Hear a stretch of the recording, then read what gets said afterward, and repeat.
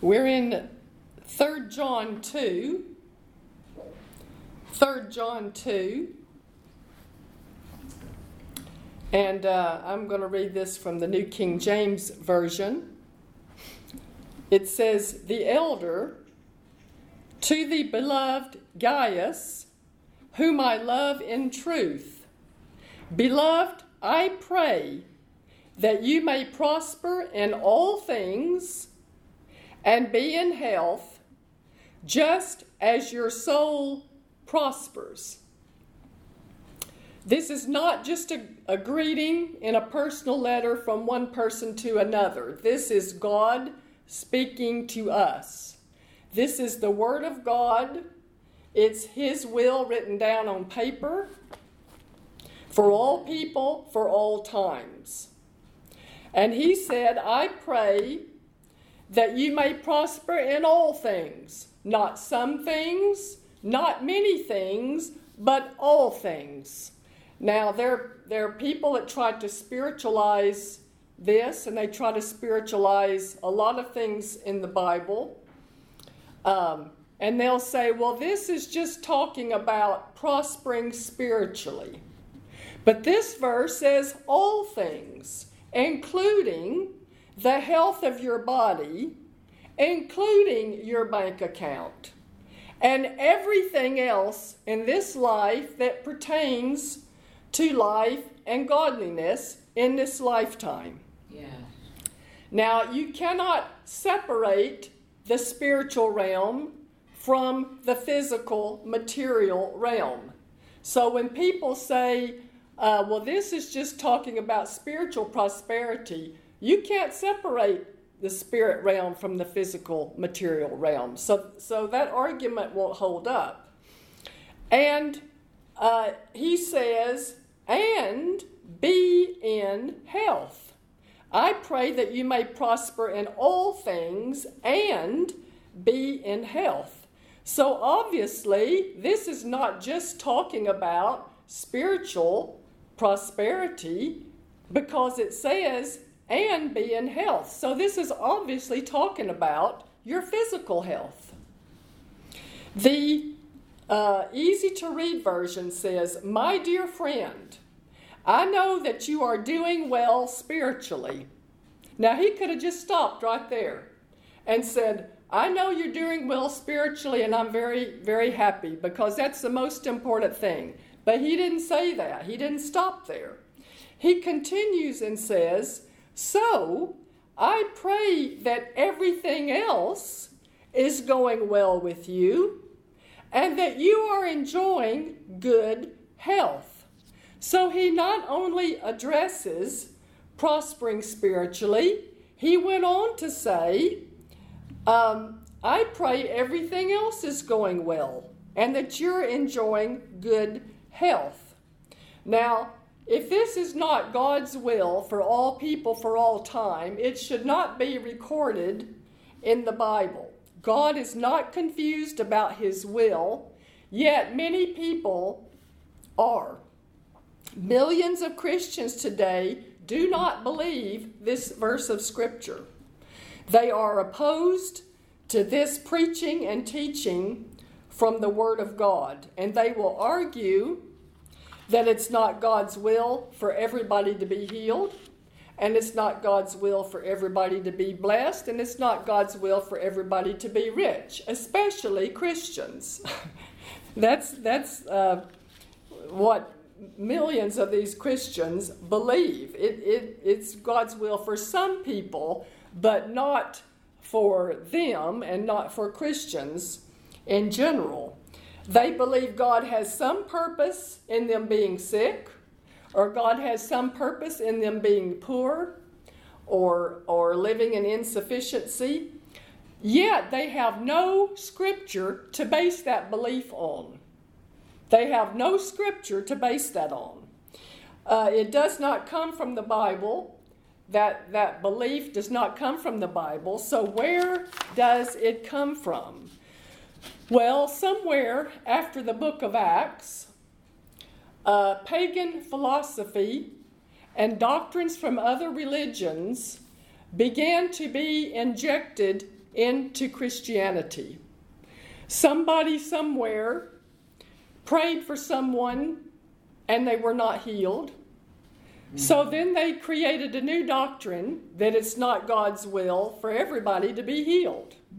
And this was preached over the pulpits and handed down from one generation to the next generation.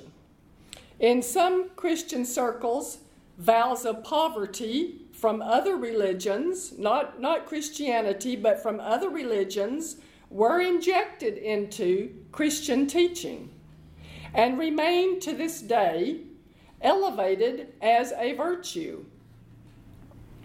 But if you're a parent or a grandparent, would you have some good purpose in seeing your children or grandchildren sick or struggling financially?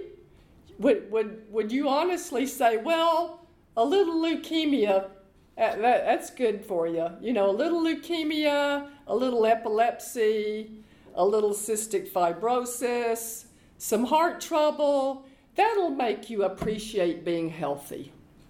And a lot of people have this philosophy and this approach. They honestly think that God has some benefit in them being sick and that it will make them appreciate being well.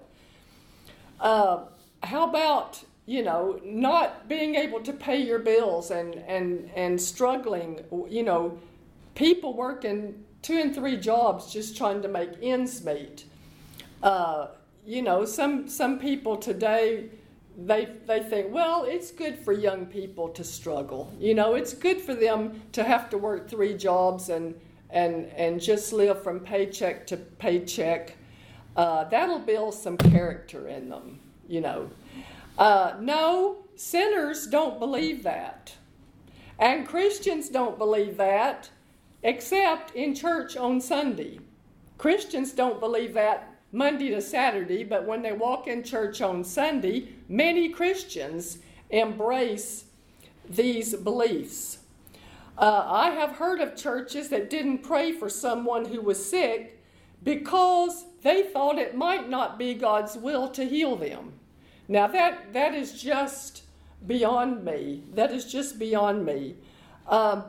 Yet the same people who didn't pray for someone in their church because they thought it might not be God's will for them to be healed, the same people will go to the doctor. They'll go to the doctor and try to get better. So why don't they pray before they go to the doctor? Why don't they pray about whether they should go to the doctor? Because maybe it's not God's will for them to be well. If they really question whether or not it's God's will for them to be healed, why don't they pray before they go to the doctor? No, they don't pray before they go to the doctor. They just go because they want to be well. So this is hypocrisy. This is just hypocrisy. It's ignorance. It's religious tradition. I know people who claim to be Christians who adamantly oppose the Bible on this subject of material prosperity. Yet they have a big house, they have multiple cars, they've sent their kids to private schools, but yet they would not agree with anything that I have said so far about God's will to prosper and to bless his people. These people they're ignorant and they're just hypocrites. If they really believe that it's not God's will to prosper his people, why aren't they living that way? Why don't they live what they say they believe instead of having a big house and multiple cars and sending their kids to private schools? Why aren't they living in the poverty that they believe that the Bible teaches? There are people who have money with a poverty mentality as well. They have money, but yet they live in poverty. They have a poverty mindset. They live in fear that they're going to lose it, and they won't spend it. The same thing happened with some people in the United States during following the Great Depression. when they came to accumulate money after the Depression, they continued to live with this poverty mindset because they were fearful that they would lose it. They were afraid to spend it, and they just lived like misers. They wouldn't buy anything because they still had this depression, poverty mindset. Many older people in this country who grew up during World War II, when there was rationing and shortages of everything. In the midst of this, in 1943, the British government issued a campaign called Mend and Make Do. Mend and make do. Now that's a good poverty statement, isn't it? And even though many of these people who lived during that time and grew up during that time, they may not be poor today, but they still think that way. They never buy anything new. They never throw anything old away. They just repair what's old and keep trying to use it. They keep mending it, repairing it, and making do with it instead of throwing the thing away and buying a new one. I saw on the news here once an older couple being interviewed who had lived during World War II, during all this rationing. And to this day, they were still saving every disposable item that they bought. They would save, the cardboard rolls that come in the toilet rolls and the paper towel rolls.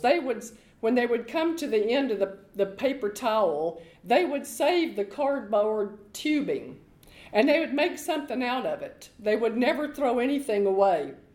And they had all this junk all over the house made out of cardboard and paper and stuff that they would never throw it away because they had this poverty mindset that they might need it. We might need this someday, so they would never throw it away. This is a poverty mentality. Proverbs 23:7 says, "As he thinks in his heart, so is he." And this mindset can be passed down from one generation to the next. So if there's anyone within the sound of my voice, and you've been saving up plastic salad bowls, or as you drive through McDonald's and you get something that comes in a plastic container, a plastic cup, and you don't want to throw it away because you think, I might need this someday, or toilet roll holders, or you got an old lawnmower at home and it doesn't work, it hasn't worked in years, but you don't want to throw it away because you think, there might be some spare parts there that we might need someday. No, all this is poverty mindset. Go home and throw all that stuff away. Just get rid of it. We need to come up higher in our thinking in order for God to bless us the way He desires. We got to get rid of this poverty mentality and saving up all this junk that we'll never use again. There's nothing wrong with saving, but we're not saving up for hard times. We're not expecting hard times. We're expecting blessed times. Young's literal translation says, "Beloved, concerning all things, I desire thee to prosper and to be in health."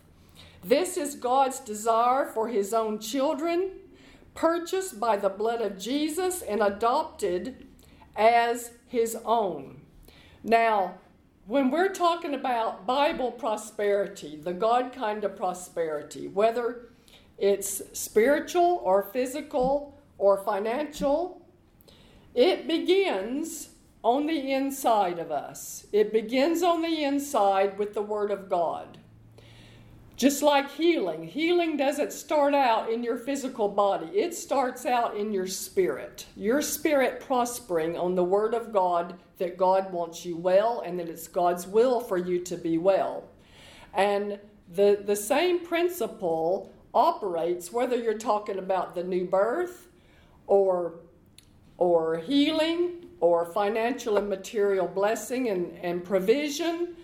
It all starts out the same way. Faith comes by hearing the Word of God. We have to know from God's Word that it's God's will for us to have this. So our spirit and our soul has to begin to prosper on the Word of God first. This is where a Bible prosperity begins. It starts with the Word and getting it on the inside of us and hearing it so that faith begins to come to believe for these things. If Christians have been saved for 5 years, 10 years, 20 or 30 years, if they have been in a Bible-believing church, a Bible-teaching church, then they should know the will of God by now. Yeah. When it comes to the God kind of prosperity, they should know the will of God by now. And people shouldn't still be asking questions in the areas about the will of God. Now, there are people that go to churches where they don't teach the Word of God, they don't teach the Bible, it's just religion and religious tradition. They have questions about everything. They question whether it's God's will for them to be healed. They question whether it's God's will to be blessed. Some of them even question if it's God's will for them to be saved. But for those who have been in Bible-believing churches and Bible-teaching churches, we shouldn't be still asking questions about the will of God 20 and 30 years later. We should know the will of God by now. Now, when it comes to the study of end times, yes, there are valid questions that we can ask in this area because the Bible doesn't clearly address specifics about the end times. So there are valid questions we can ask when we're talking about end times. But when it comes to the new birth and healing and God's desire to bless His people, we go to the Word of God. The Word of God is very clear. It has settled all of these. It has addressed all of these topics very clearly and settled once for all God's will concerning total prosperity, spirit, soul, body, and materially. So the Word of God has already settled and answered these questions. We shouldn't have any more questions in these areas. Now, we've talked about the God kind of prosperity that the Bible teaches is an ongoing, progressing state of success and well-being. 2 Corinthians 9, verse 8 is a good scriptural definition and purpose of the God kind of prosperity. It says, "And God is able to make all grace abound toward you, that you always having all sufficiency in all things." Now this is the will of God for all people for all times, that we always have an all sufficiency in all things, may abound to every good work. So the God we serve, we're talking about what kind of God do we serve? Do we serve a rich God, or do we serve a poor God? What kind of God do we really serve? A lot of people have a lot of confusion about this, and that's why we're going to the Word of God to answer these questions.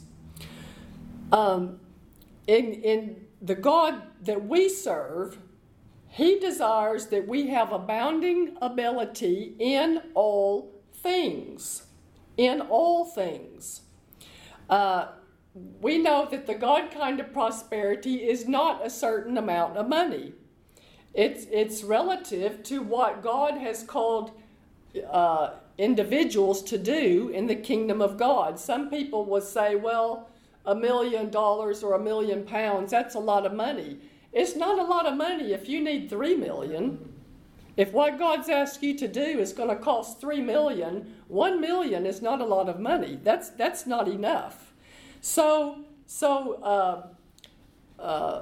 Bible prosperity is not a specific amount of money. The Passion Translation translates 2 Corinthians 9:8 as saying, having more than enough of everything. Yes. Having more than enough of everything. This is the God kind of prosperity that the Bible teaches. In classical Greek, it means independently wealthy, needing nothing. Now that would include money and anything else required to meet the need. So this is the God that we serve, a God of always having all sufficiency, a God of abundance, a God who desires us to be abounding in every good work. Not a poverty God, but a rich God. That's the God that we serve. Now, today we want to go back and look at Abraham. What kind of God did Abraham serve? We need to establish this because we serve the same God Abraham did. So what kind of God did Abraham serve? If we go back to Genesis 17, where we go back to Abraham. Now, as I mentioned earlier, the first step to having faith for the God kind of prosperity is getting rooted and grounded in the Word of God. And many believers start out and they hear the Word of God in this area. They get excited. They get excited to hear about the abundance of God. And then the devil comes immediately to steal the Word out of their hearts. He can come through preachers. He can come through other Christians. He can come with wrong teaching. He can come with doubt or make people feel guilty about being blessed and having an abundance of blessings. But whatever avenue the devil takes, he will try to come immediately to steal that word out of their heart. Now let's go back to Genesis 17, verse 1. And it says, "And when Abram was 90 years old and 9, the Lord appeared to Abram and said unto him." Now, this is God speaking directly to Abram. This is not secondhand information. This is not somebody said that somebody said. God is speaking directly to Abram. He said, "I am the Almighty God." Now, in Hebrew, that is El Shaddai. And El Shaddai is one of the 7 redemptive names for God in the Old Covenant that reveals a particular characteristic of God. By this name, El Shaddai, God revealed himself to the patriarchs. El means God, and it describes the supreme God, the only true God, his everlasting nature, his might, his power, and his strength. In other words, there's not anybody above him. Shaddai, this word is translated back to several different Hebrew verbs and compound words, and it's translated mighty. It's also translated sufficient, the all-sufficient God. Now, isn't that what we just read in 2 Corinthians 9, verse 8 in the New Testament? He is able to make all grace abound to us, that we having all sufficiency in all things. So he's the all-sufficient one in the old covenant. He's the all-sufficient one in the new covenant. We're not going to turn there, but in Genesis 49, verse 25, in the complete Jewish Bible, this is just before Jacob died, and he prophesied over his sons. And this is what he spoke over his son Joseph. He said, by the God of your father, who helps you, by El Shaddai, who will bless you with blessings from heaven above, blessings from the deep lying below, blessings from the breast and the womb. Now, does this sound like Jacob had a desire for Joseph to be poor? No. Does this sound like God wanted Joseph to be poor? No. Jacob didn't say to Joseph, well, now, my son, if it's God's will, be blessed. No, he didn't say, well, my son Joseph, it's just all up to God whether you're blessed or not. No, he did not say that. Why?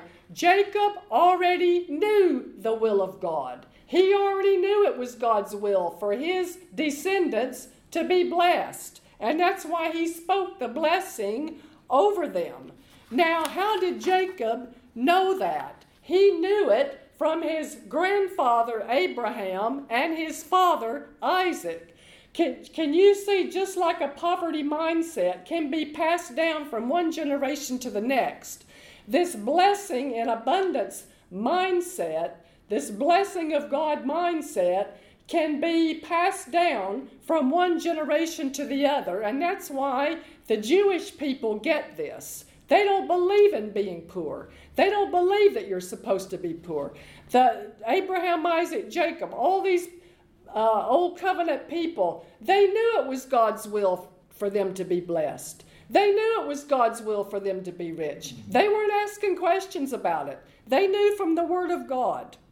He knew about this covenant of increase, that God would multiply them exceedingly, spiritually, numerically, financially, materially. They were not ignorant about their covenant. And this is a problem today. Many Christians are so ignorant about our covenant of blessing, especially this part of our covenant. Most Christians just are so ignorant about our new covenant today. Yes. El Shaddai means the all-sufficient one. It also means destroyer, who destroys our enemies. And sickness and poverty are two major enemies of God's people. They are not blessings, they are enemies. And this is a revelation we need to get, that God is our total, complete source of supply. Just like an infant is totally, completely reliant on its mother for all of its nourishment and provision. In that respect, the mother is the all-sufficient one. And in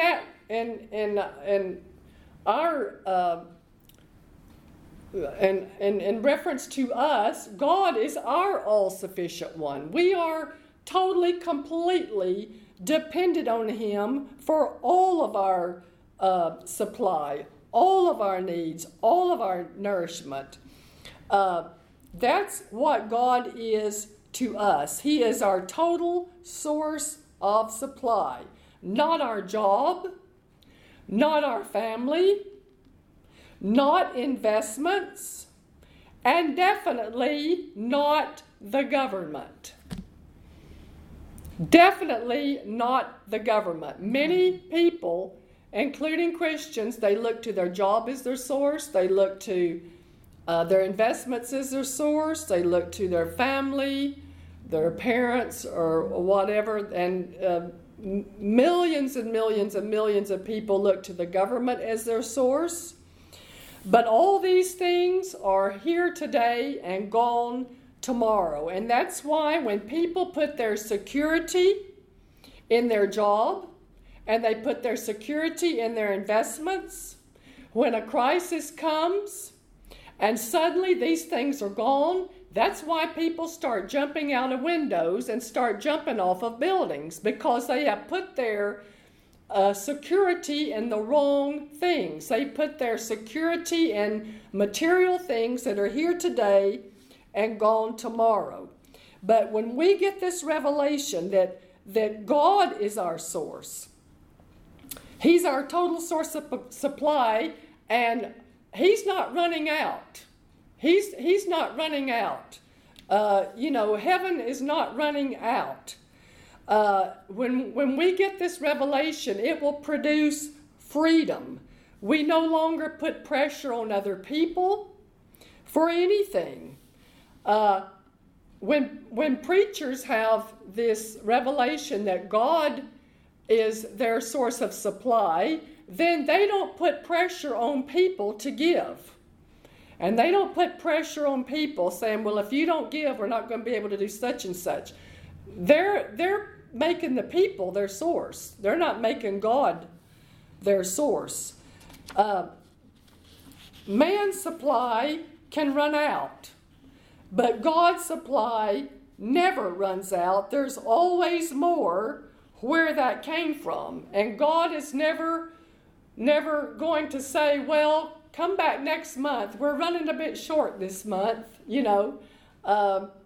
come back with your request next month, and we'll have we'll have some more money, or we'll have some more of whatever you need, but we're running a bit short this month. No, He's not a God of lack. He's not a God of insufficiency and poverty. He is El Shaddai, our only source, and He is on the throne. He is our unlimited, unfailing source of supply. Now, in Genesis 17:1, God spoke to Abram and said, I am El Shaddai, the all-sufficient one. Walk before me and be thou perfect. Verse 2, and I will make my covenant between me and thee, and will multiply thee exceedingly. Did God do what He said? Yes. He multiplied Abram exceedingly. He multiplied him spiritually. He multiplied him numerically. He multiplied him financially. How do we know? In Genesis 13:2, it says, and Abram was very rich in cattle and silver and in gold. Now, you cannot spiritualize that. You can't say, well, yeah, Abram was spiritually prosperous. I've never seen a spiritual cow or a spiritual gold or spiritual silver. No, they're only real cows, and there's only real gold and real silver. You can't spiritualize a cow. When it says he was very rich in cattle and silver and gold, this is material, physical assets. This is proof positive that spiritual prosperity is directly connected to financial and material prosperity. It's because God blessed him spiritually that he was also blessed financially and materially. The physical realm is the byproduct of the spiritual unseen realm. El Shaddai, he's mighty to supply. The God of abundance, the God of increase, the God of more than enough. Now, let's move on to Genesis chapter 22. We're talking about, do we serve a rich God or do we serve a poor God? You know, if we were able to interview Abraham today, we would say, Father Abraham, did you serve, when you were living on the earth, did you serve a rich God or a poor God? He would obviously say, I served a rich God. So This is important for us to know because we are serving the same God that he served. We're still asking the questions. The question, do we serve a rich God or a poor God? Many millions of Christians have received a curse as a blessing in disguise.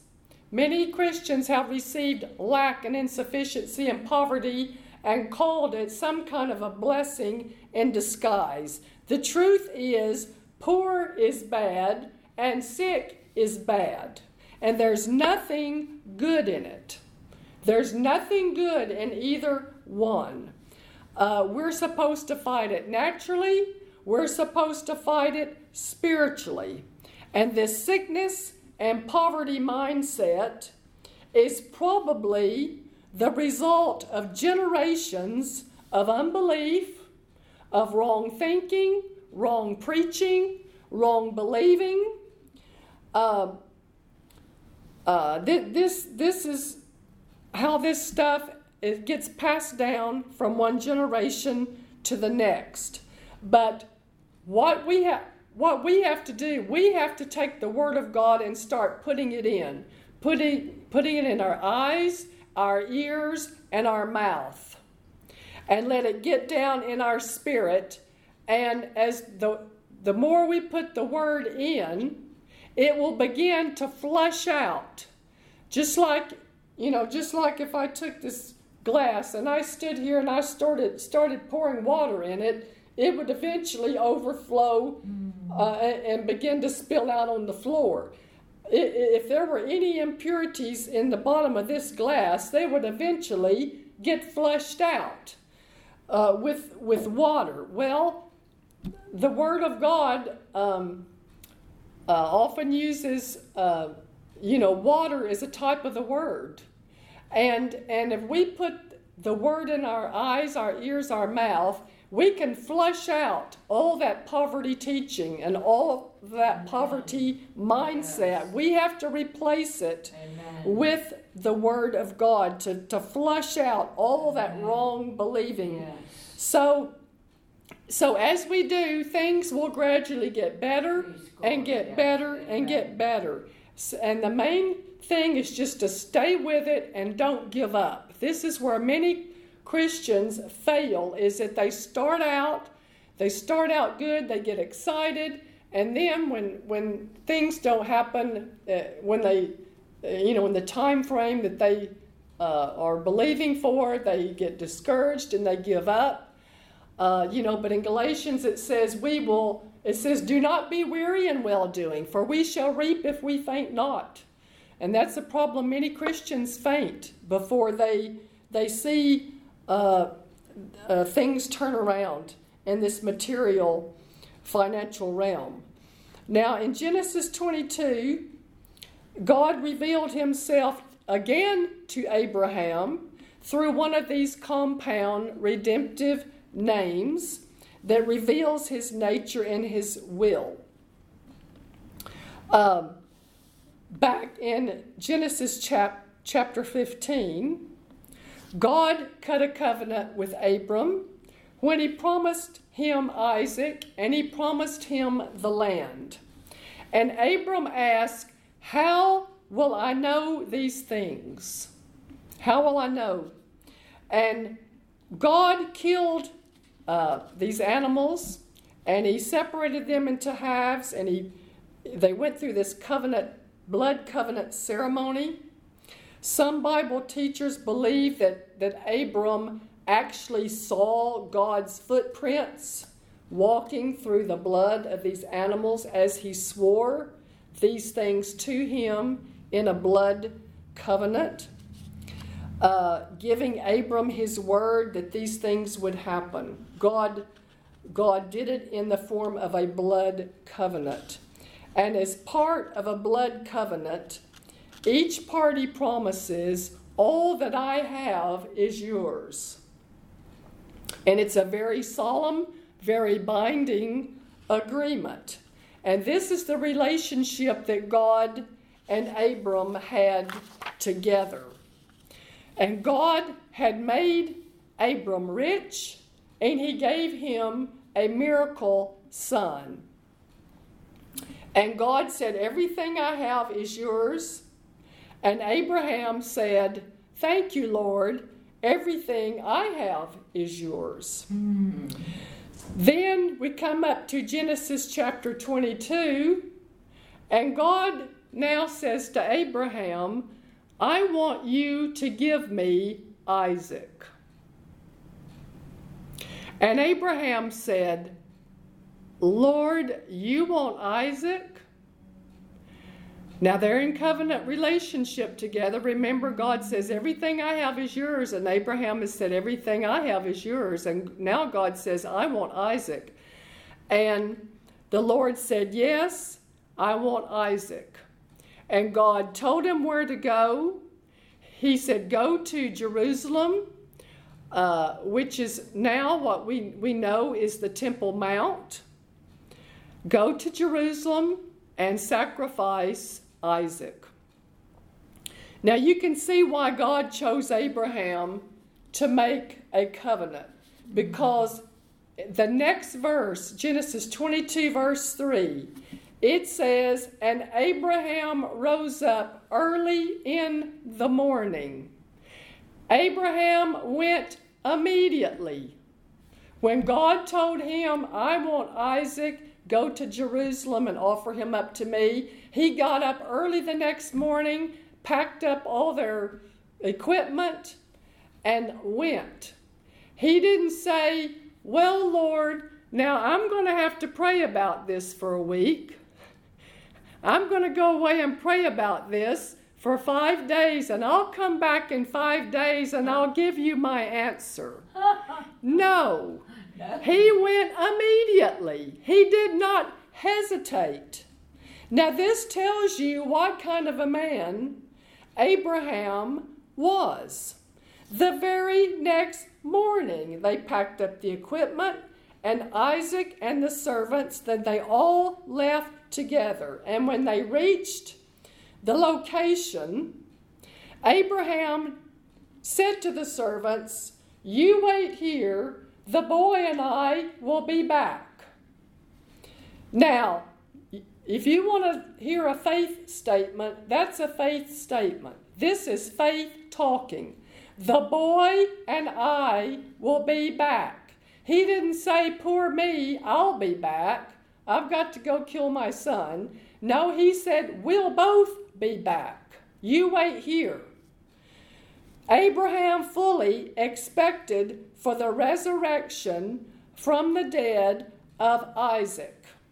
He believed that God would raise Isaac from the ashes of that sacrifice back to life. How do we know that? Because in Hebrews 11, verse 17 to 19, it says, by faith, Abraham, when he was proved, offered up Isaac, and he offered him being his only begotten son. Now, where have we heard that before? No, yeah. His only begotten son, Yes. that had the promises. Yes. Because he considered that God was able to raise him up again from death. Therefore, he received him back for a figure. Abraham had, in his mind, he had already received Isaac raised back from the dead. Now, some people would say, well, he didn't intend to kill him. He didn't fully intend to kill him. Oh, yes, he did. He fully intended to go through with it. Abraham knows that God has covenanted with him that through Isaac, his descendants would be like the sands in the seashore and the stars of the sky. So in order for this prophecy to come to pass, he knows he can't kill this boy and he stays dead. He knows that when he kills him, that God will have to raise him back to life. He had faith and he was fully persuaded that God would raise him back to life. And so here they go. He tells the servants, you stay here, the boy and I will be back. And Abram and Isaac began to walk up the mountain. And Isaac, imagine, begins to think, what's going on here?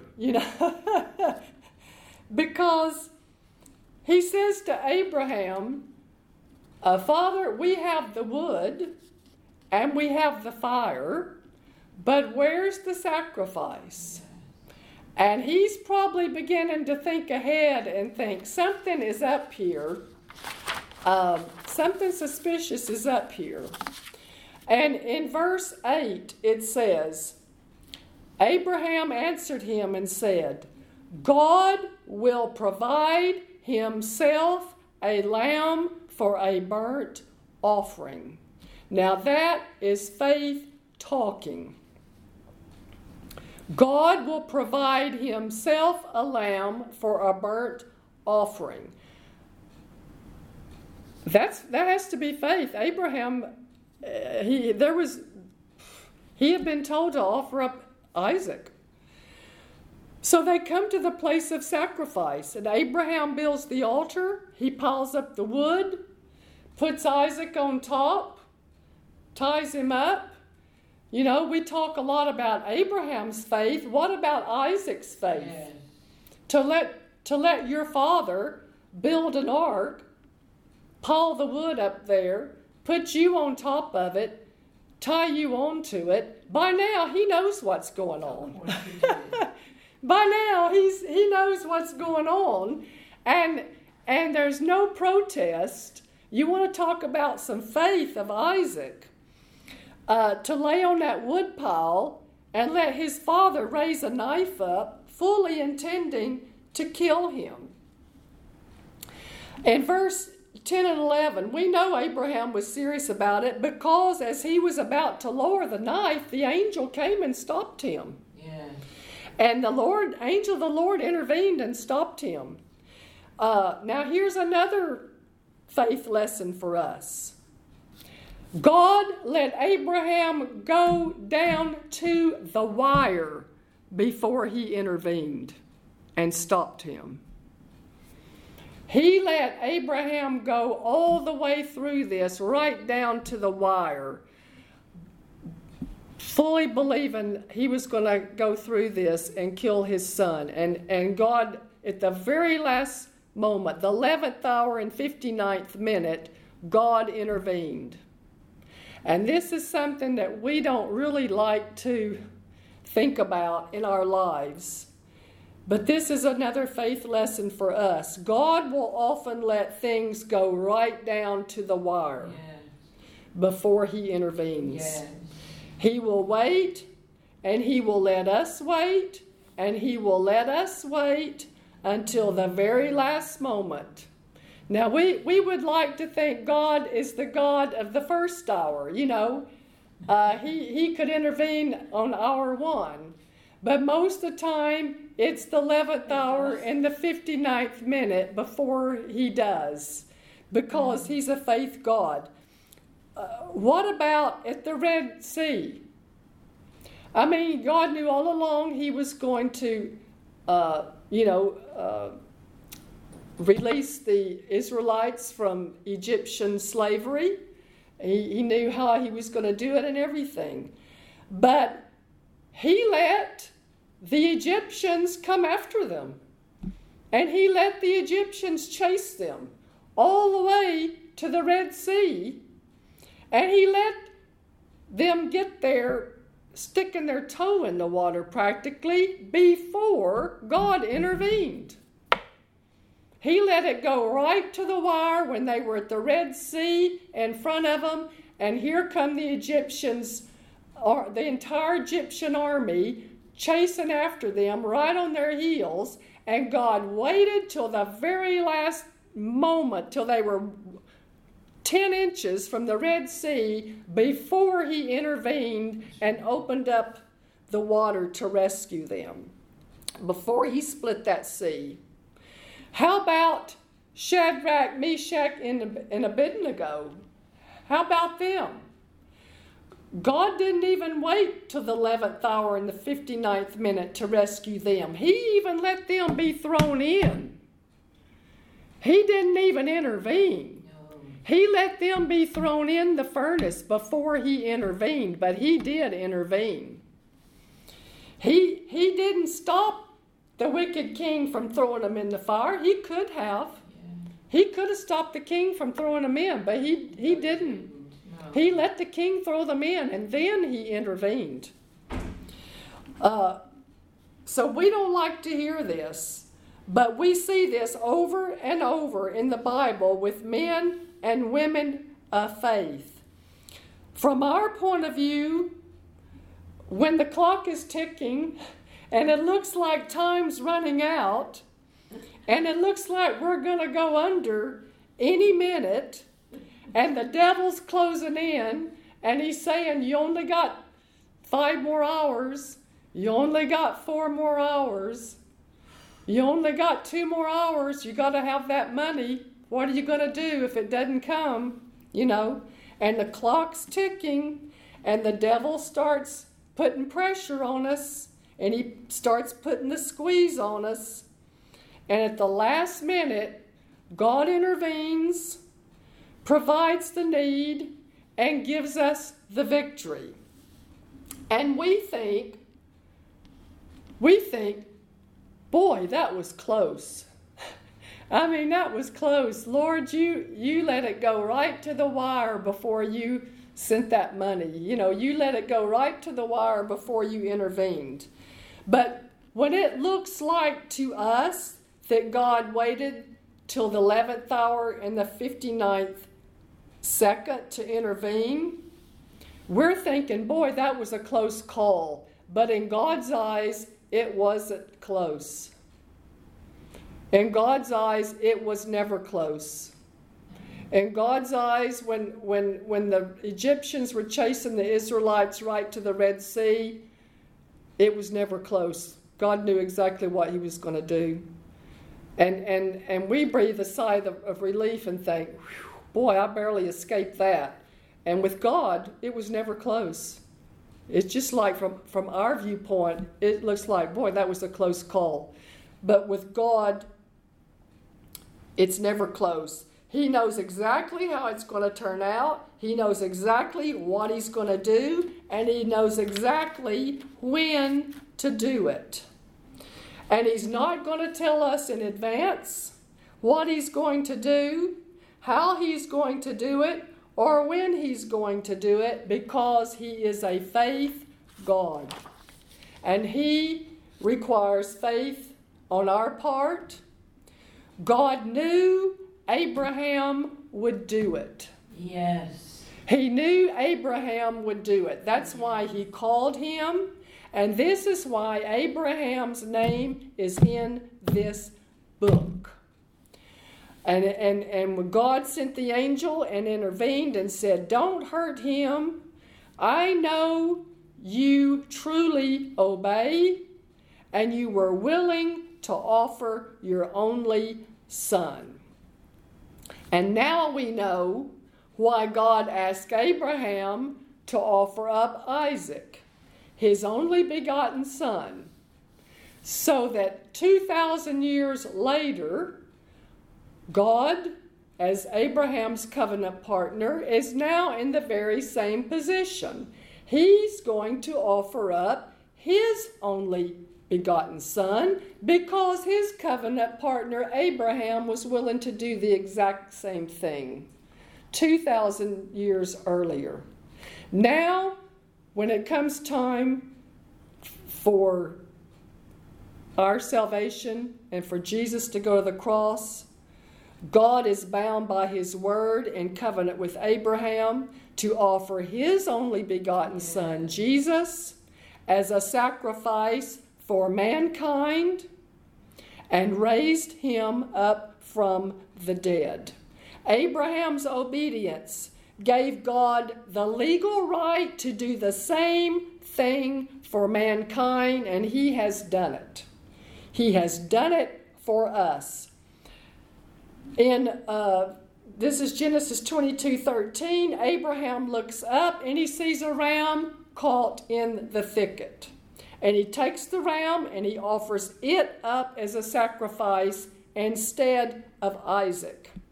And in verse 14, it says, and Abraham called the name of that place Jehovah Jireh. This is another one of the 7 redemptive names of God in the Old Covenant that describes part of his nature. Jehovah Jireh. As it is said to this day, in the mount of the Lord it shall be seen. Jehovah means the self-existing one. In other words, God is not dependent on anybody else for anything. Jehovah Jireh.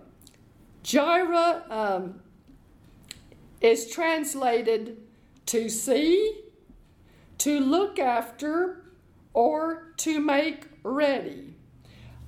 This Jehovah Jireh, the same word Abraham used in verse 8 when he said God will provide himself a lamb. That's the same word, Jireh. God will provide. Same word he uses in verse 14 when he called the name of that place Jehovah Jireh. Here, God revealed himself to Abraham again as Jehovah Jireh, the one who sees ahead and provides. The one who sees ahead and provides. God saw ahead. He saw Abraham's faith. He knew he was willing and obedient to sacrifice Isaac. And he intervened at the end and had already made provision. He had already seen Abraham's faith. He had already made provision for that ram to be in the right place at the right time as a substitute for Isaac and to make a sacrifice that Abraham could use in place of Isaac. God arranged for that ram to be there at that place at that time. And Abraham called the name of that place Jehovah Jireh, the one who sees ahead and provides.